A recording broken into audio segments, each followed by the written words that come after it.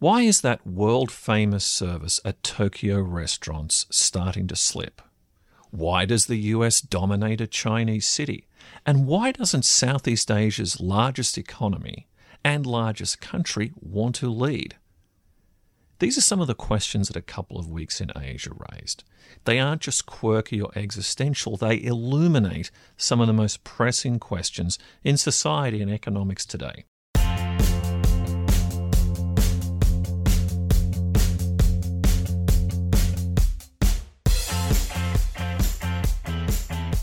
Welcome to Bloomberg Benchmark, a show about the global economy.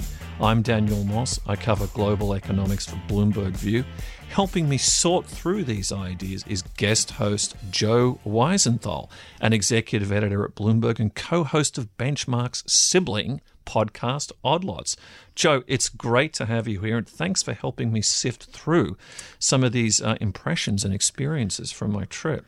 First of all, I'm really jealous that you just traveled through Asia because I haven't spent that much time in Asia. Been to Hong Kong a little bit, Kuala Lumpur, Singapore. I always love traveling there, so I can't wait to hear your impressions. And I appreciate you the merging of the podcast for today.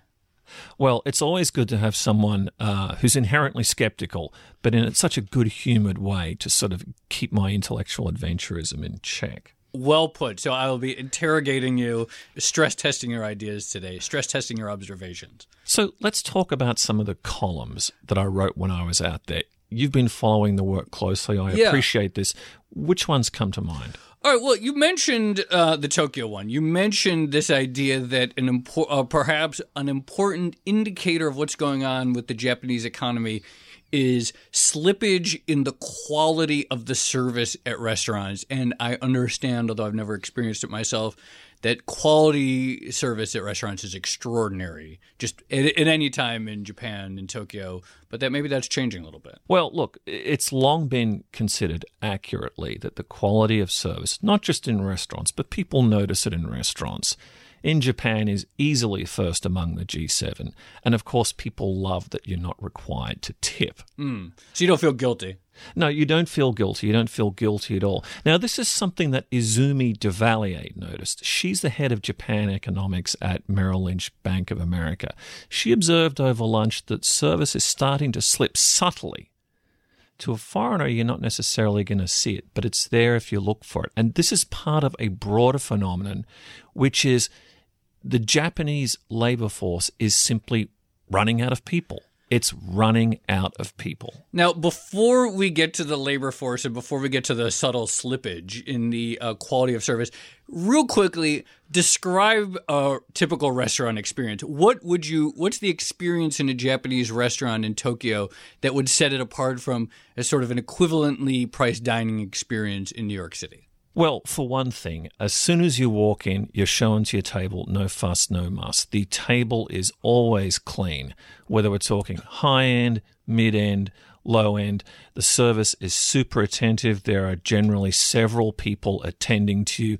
Everything comes right on time. That high degree of attentiveness. And again, no tipping. You know, you mentioned the slippage. Give a little example of what you and your lunch guests noticed, and then explain what does this really tell us about the state of the macroeconomy in Japan? Well, it was barely perceptible to me. Izumi Devalier, our lunch guest, noticed it. You're waiting a couple of seconds longer. There seem to be one or two fewer servers for a full restaurant, Tokyo lunchtime, the financial district. Again, if you live there, you know the subtle signs to look for. But look, I don't want to overdo this. Sure. Part of a broader phenomenon, which is we're really getting to the bottom of the labor market here in Japan. The jobless rate is 2.8%. It's falling. To some extent, the shrinking population has been shielded or obscured by more older people coming into the workforce and more women coming into the workforce. Now, that extra pool is just about depleted. So think the Japanese labor market is potentially facing a shock equivalent to the shock that the economy underwent in the 80s. What happened in the 80s? The Plaza Accord. the dramatic strengthening of the yen that followed that agreement saw many Japanese companies move operations offshore. And the main obsession between then and now has been, what do we do with our domestic operations? How do we manage it? Now, all of a sudden, this shrinking labor pool means you've got to have a domestic strategy. So what went on in the restaurant that time is just part of a broader piece. We tend to think of Japanese demographics as being deflationary. What if they're not? Right, and I've always wondered this too, because we talk about, okay, it's getting older and older, and that's deflationary. But if that means fewer workers and that means a fiercer competition for the pool of available workers, you could imagine the sort of inflationary implications at the same time. Let's talk about another country you visited, and I find this very amusing. In the U.S., I would really say with the election, we've really moved from talking about the Fed all the time to politics. But what you've observed when you were in China, the Fed is still incredibly important. So I was in Hong Kong at the time of the last Federal Open Market Committee meeting in late July. And don't forget, we've been fed this narrative here in the US that America is on the retreat in Asia, its influence is waning, and, it's China's to lose. China's everywhere. But you know what? Being in Hong Kong for the week of the FOMC meeting was illuminative for me. It was all you heard about on TV, not just Bloomberg TV, CNN, BBC, CNBC. Every email that came into your inbox was from an analyst. It all led with the FOMC. Then there was the granular taking apart of the statement afterwards. At barely any point in this 3 or 4 day obsession with the Fed was the People's Bank of China mentioned. That's China's central bank. So if the US is on retreat and China's dominant, hang on a second here. Shouldn't there be some discussion of what the People's Bank of China is doing with policy and where it's taking the economy? Something didn't square there. That is really fascinating. Now, obviously, there's the fact that the Hong Kong dollar is still pegged to the U.S. dollar. So in a very direct manner, they, as it said, Hong Kong imports our monetary policy. But is it something deeper than that? Well, this is a financial center for Asia as a whole. Right. So people are not just talking about what's going on in a couple of streets around Admiralty or Central or Kowloon, where our producer used to hang out. This is what the financial and economic community in Asia was obsessing about. Now, there are differences, sure. We knew a year ago there would be an FOMC meeting at that time. PBOC doesn't publish its schedule. It's also true the PBOC reports to the State Council in China. That's the cabinet. So the structure is different. But still, there seemed to be this disconnect. If the US has lost it and China owns it, why obsession with this fairly technocratic American institution? That is really fascinating. I guess it's kind of a relief, if we sort of hold on to this notion of incredible American influence abroad, that at least in this respect, there doesn't seem to be any diminishment. I mean, some people say it might not be a good thing, but kind of bolsters our standing a little bit. I asked the budget director of Indonesia about this issue, and he kept saying, but you still have the Fed. You still have the Fed. The Fed is still most important because it affects our financial markets.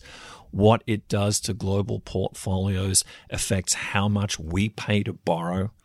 Well, it's funny. You mentioned Indonesia, and that you also wrote a column about that. And Indonesia strikes me as one of these amazing stories of a country that's grown incredibly in wealth.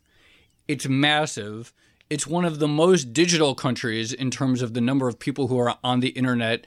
Incredible number of people from Indonesia, but you don't really hear much about it. People don't talk about it as much as, they talk about other Asian countries or other emerging markets. Why is that? It's a great question. I mean, let's walk back a bit here. Sure. It is easily, by a country mile, Southeast Asia's largest economy. It is the world's third largest democracy. It is the world's largest Islamic country, and it is a thriving, rambunctious democracy. So what's happened is that for the past 20 years since the Asian financial crisis, which really brought about literally a revolution in Indonesia, the country has been transformed. There's a post-98 set of institutions in place. And by the way, the people making the decisions in government were all personally scarred by that experience. I mentioned the budget director. He was on a scholarship to Cornell, had to pack up and go home because his scholarship was denominated in rupiah. Oh. So when the Asian financial crisis hit, it was academics interrupted. So they're over that now. It's got 34 provinces, all of which seriously safeguard the large degree of autonomy that they have. It's got an independent central bank. It's got a debt ceiling. Don't know if that's such a good thing. It's got a budget deficit rule. It could qualify for the Eurozone. All the post-98 institutions are in place. The question I asked myself was, why doesn't the country really want to lead? The ingredients are all there. The runway's there. The fuel's in the plane. Indonesia could unambiguously lead the region if it chose. My sense is it's still looking inward, still trying to figure out in this post-98 world what it wants to be. One of the questions that raises is things like, the role of political Islam. And the New York Times has written a lot about that. But it's obscured a lot of other things that are going on. It's interesting because when you talk about these countries that have experienced deep economic scars and how they can last, and so many times people talk about the Bundesbank having the institutional memory of the Weimar hyperinflation and how the degree to which that informs policy decades later. So it's interesting. It sounds like there are some parallels where this country was deeply economically scarred. And that, even with it thriving and becoming much richer, that those moments don't just fade easily. It's interesting. A lot of the retrospectives done of the Asian financial crisis have tended to be very aggregate or focused on things like currency pegs a good thing. Right. Where is the region in terms of its debt imbalances, et cetera, et cetera. But if you want to see where the region is 20 years later, you've really got to take a look at Indonesia. I mean, they had more than just a recession and a change of government. They had a complete systemic collapse. And it actually looked for a while like the country would literally come apart.